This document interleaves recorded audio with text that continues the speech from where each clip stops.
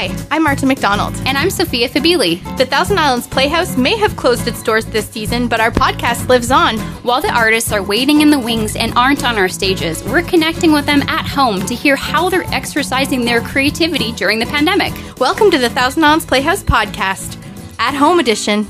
Welcome back to the Playhouse podcast. We have a very special guest today that I'm delighted to introduce.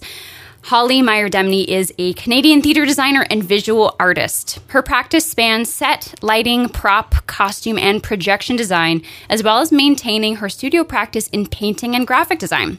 She has worked with opera, theatre, musical theatre, and dance productions with companies such as the Classic Theatre Festival, Persistence Theatre Company, Opera on the Avalon, and Smile Theatre. And she was slated to design set and lighting for the Playhouse's production of Every Brilliant Thing in 2020. Holly has worked as a design assistant at the Stratford Festival for 2 seasons and completed a Theatre Ontario professional theatre training program in projection design. Her theatre design has an emphasis on conversation, collaboration, and holistic design, and Holly is spending her isolation times with her partner, her meows Missy, and a metric ton of tea. Welcome to the podcast, Holly. It's so nice to see and hear your voice. Cheers and welcome. How are you? Hi, good to see you. Good to meet you over Zoom for me. Yes, finally. Yeah, for sure. So we'll head right into our first segment. We ask each of our guests to choose a drink of choice, alcoholic or non-alcoholic, that we can share together so we feel like we're in the same room, even though we're not. So what are we drinking today, Holly?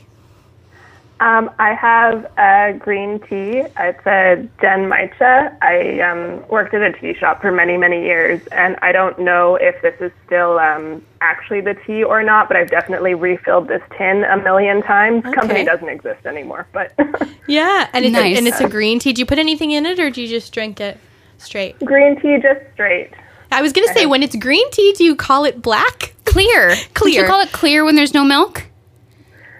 No, you're the tea expert. It's still green tea. Black tea is, that's always a confusing thing when people ask if you want black tea and if you want it black. Yeah. Yes. How do you say that? Yeah. There's black, green, white, and herbal. Yeah. And then a couple others separate from that.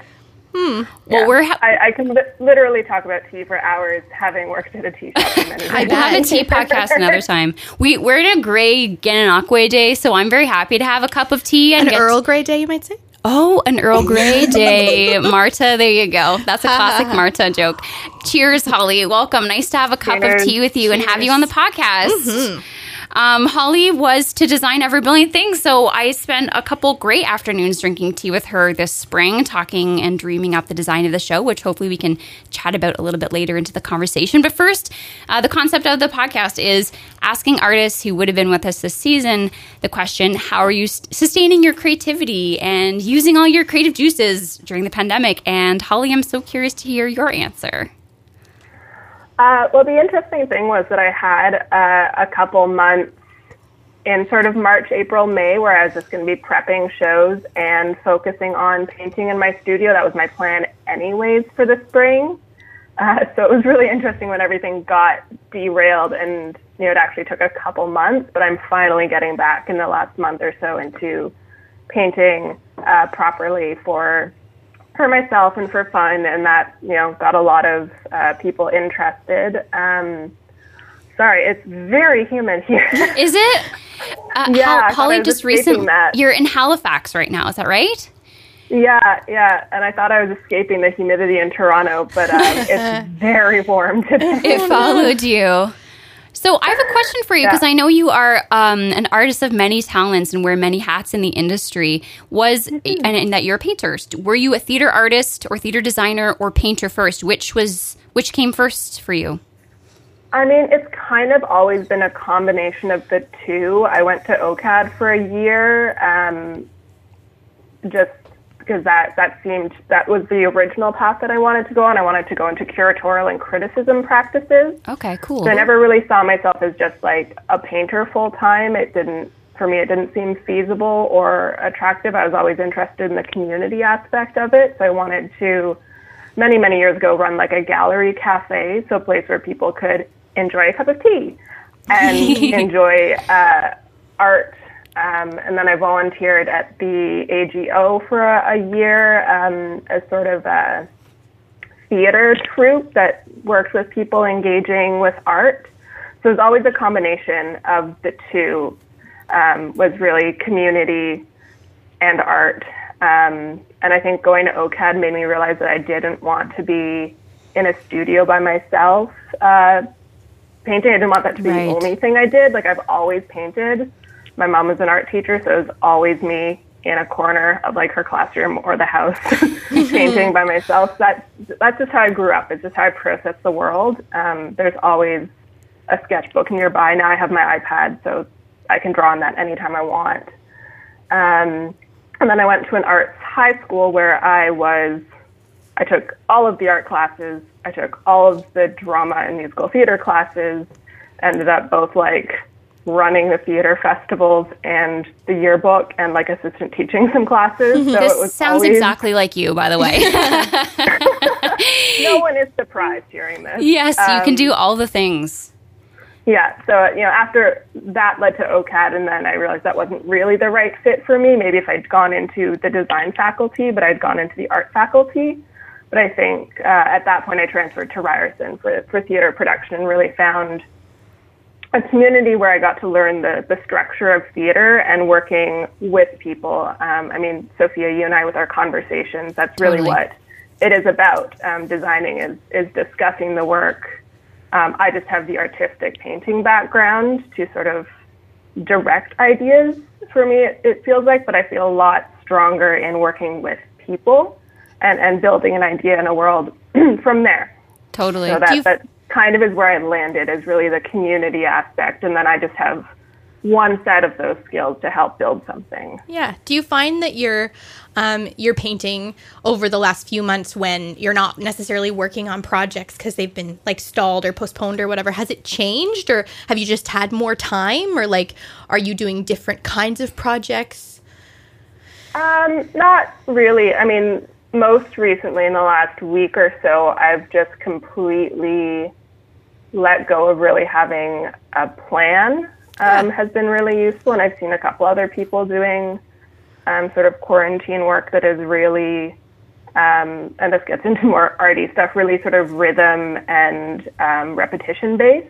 Sure. Of less representational work, and really just seeing where marks on the page go. And so I've started doing some of that.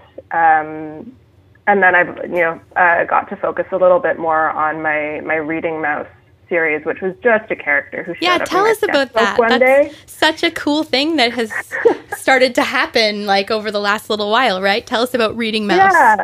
Yeah. Well, it was just I guess it had a little bit of a life before. I mean, I think there's a couple original Reading Mouse illustrations up in friends' nurseries, or like my cousin's bedroom, or my, goddaughter's bedroom or something. And it's just fun. Like it's something that's just completely detached from like what's going on in the world specifically. And I kind of, especially in this time, a lot of people are like, oh, you should do one with a mask or washing hands. And I was like, I really want this to exist in a world that is like something cozy and something people can look at, and it just exists. Like it's just something cozy with a book, and whatever weird situation I put Reading Mouse into. I've got a whole long list of like places for the mouse to be reading in.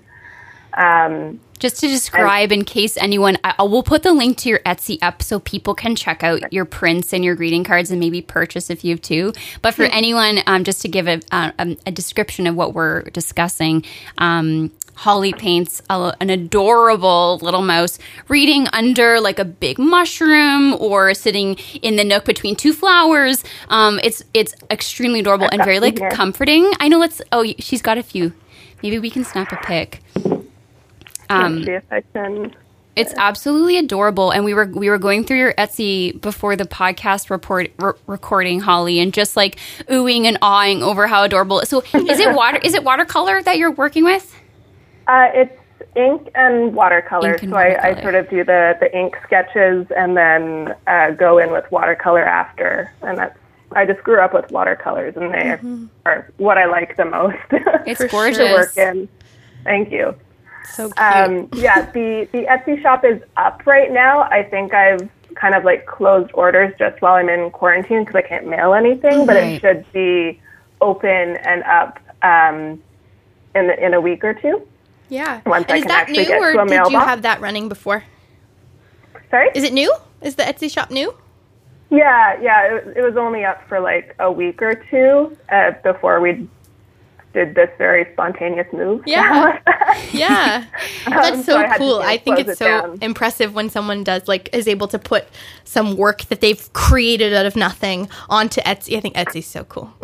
What has it been like navigating that platform? Because I've only ever been someone buying something off Etsy, not a business owner on Etsy. Yeah, it's interesting. So I actually do a lot of private sales just because I'm used to running my own business as a designer. I have all of those systems in place. So that actually feels easier to me. Etsy is just an easy way to have like a really public marketplace where people can use a credit card. Yeah. And, find me by accident, or if they don't want to email me. So they can actually get a hold of me through the my Instagram. I have a separate Reading Mouse Instagram, or even through my personal one.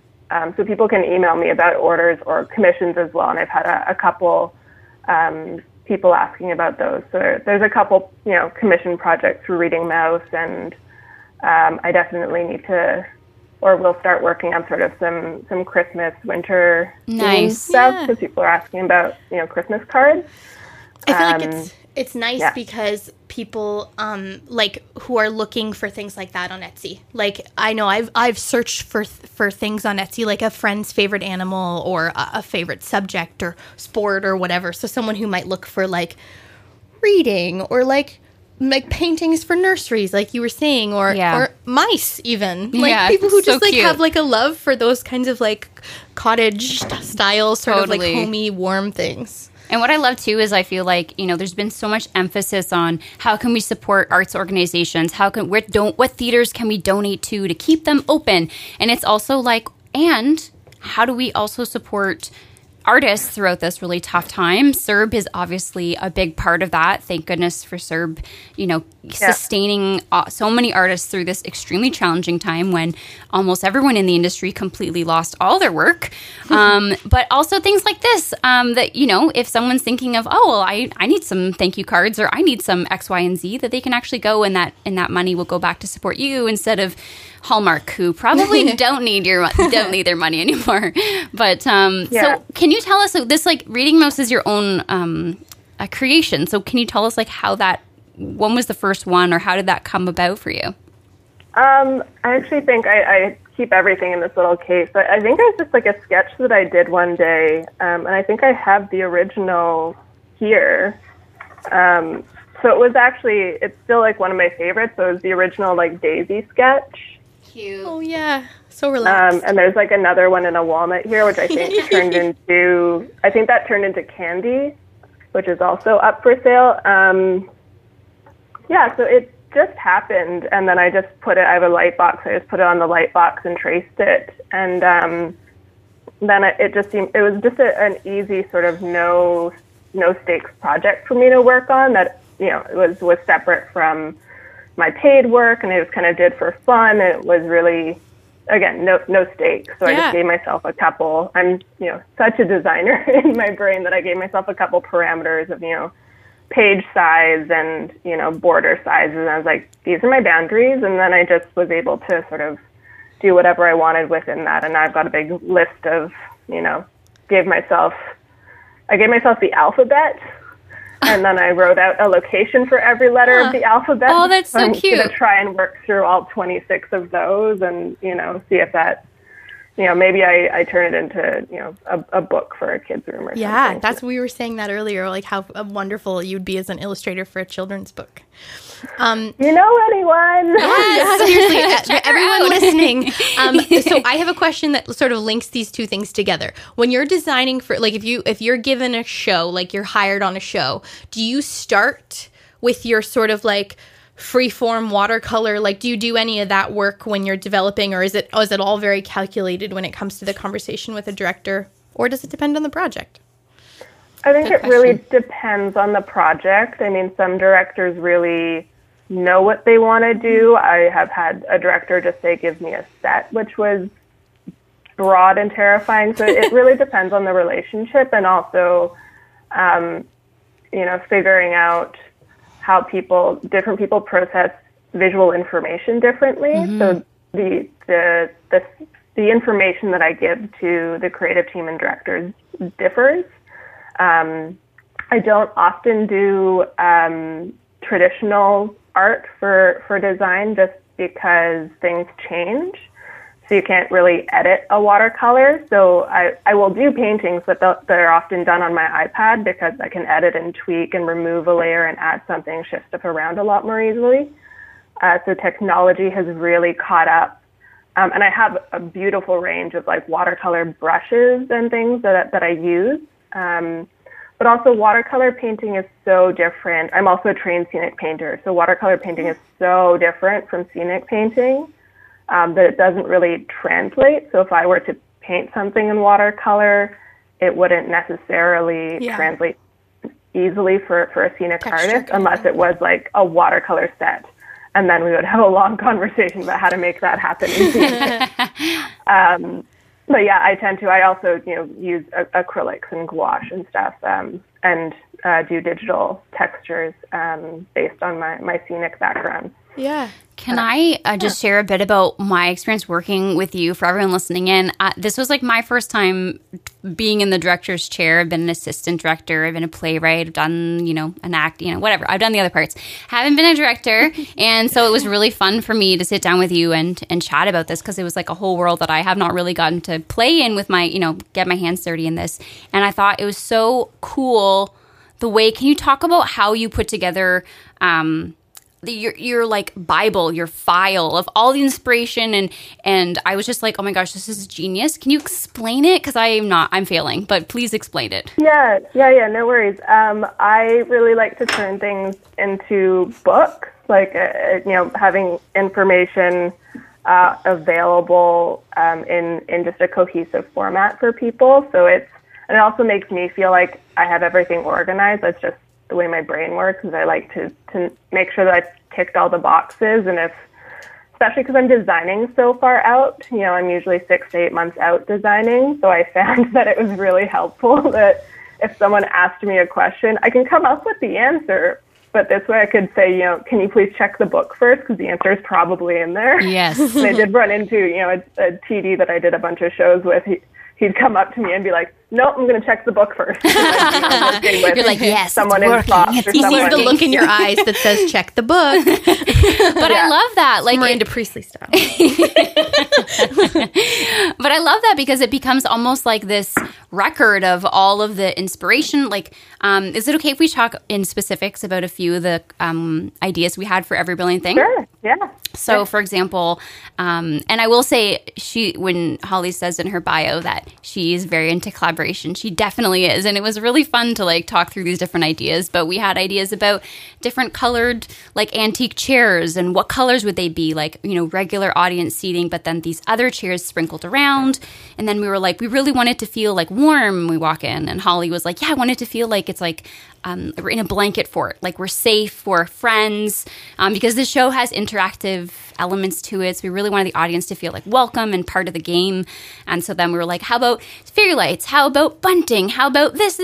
And eventually, we kind of got to this point, like, I don't know. And then Holly came back one day and she was like, what if we have like a whole bunch of different lights, like antique lights and this kind of light, on a whole bunch just hanging from, the sky of the theater, and we can light different areas and we can create different looks with that. And to me, I was like, oh yeah, it's like almost like being in an antique store and like the different colored chairs, and it just pulls it all together. But in her book, she had all of these different ideas and images that she pulled in, colors and palettes. And it's so awesome for me because it's so helpful to have that as like a reference, to be able to like look at it and go, yes, I totally get what you're saying. That's an amazing like image of what we're describing. Anyways, maybe I'm just so new and so excited about it all, but I just thought it was so great. No, and that is why I like the collaboration, because it really is talking through things. And, we had an idea that we ran with for a really long time that we thought was the design. And we both just had like a bit of like a it's just not right feeling. So it, and it's, again, why I don't do like really prescribed paintings early on. I don't get tied to any one idea because it really is, reading the text again and again and again and going back and doing research and, picking out, maybe there's a word or a phrase that you keep going back to and you do some research until you find the right image and the right thing that clicks. Totally. But that is the part that I really enjoy, is like really working on something, because it's not just my like, I'm painting this and we're doing it. Like, I've never believed in that. That's what I do in my art studio, but that's not why I do theater. It's really to find what supports this story we're telling, because we are supporting the actor and, in this case, Nicole, and really giving her a world to work in. And we were like, what is going to really resonate, and what is really going to take this story and support it? Like, it's really supporting the text and supporting the actor. And it really took all those conversations and all of that, acknowledging that, like, uncomfortable, like, it's good, but it's not right. And then, it was literally, I think, very last minute that I suddenly was like, the whole design has changed. Here's a new package. I was like, I love it. Yeah, but it was, everything you just said, and so much love sprinkled on top of it, because it was so fun. And I can't wait until we can finally do that show, because it's going to look so good. Yeah, for sure. Yeah. Awesome. Well, I think it's time to segue into our last segment, which is This or That Pandemic Edition. So I'm going to ask you a series of this or that questions that will help us learn a little bit more about you and how you've spent your quarantine or spending your quarantine and habits you've developed through this pandemic time. Sound good? Sounds great. All right, here we go. Early riser or night owl? I guess more night owl. Yeah. Now, depends on the day. Sweats or dressed? Both. More sweats. More sweats. Yeah. Bake all day or takeaway? Both. A lot of baking. Lots of baking? I am one of the sourdough people. Yum. I've seen the pictures. Did it turn out well? Yes. Amazing. I'm speaking from Instagram stalking. DIY or online buy? Online buy. Online buy. And online sell. Also, yeah. Homemade mask or bought one? Bought. Yeah. Much more talented seamstress friends of mine. Zoom party or Zoom fatigue? Zoom fatigue. Fair. Tiger King or The Last Dance? The Last Dance? Sure. I've been avoiding Tiger King. Fair. I don't know what The Last Dance is. Gonna have to go find out now. Yes. Working out or on the couch?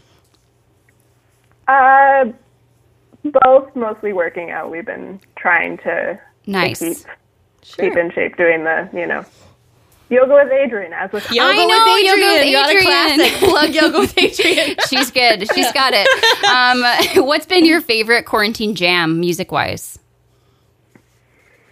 I have a soft spot for One Direction. Yeah. Nice. Yeah. You're just owning that. Came out of nowhere, and I'm so happy about it. Yeah. I love that. Yeah. That's awesome. Yeah. And last question. If you could pick anywhere in the world, what would be your ultimate quarantine location? Well, we were supposed to be in Japan and Singapore in April. Okay. So it would be Japan and Singapore. So how would Japan and Singapore would be much better than... What about under an oversized daisy reading a book? Please. I would actually be really happy to do that. Well, listen, Holly, it's been so nice to connect with you, and we'll share your links so people can go see all the amazing things that we've been talking about.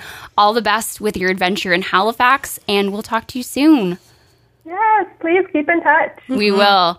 We also want to give a shout out thanks to Mark Hunt, TIP's head carpenter, for composing the music for this podcast. This podcast is produced by MyFM Gananoque. Thank you to Terry Lynn for all her help.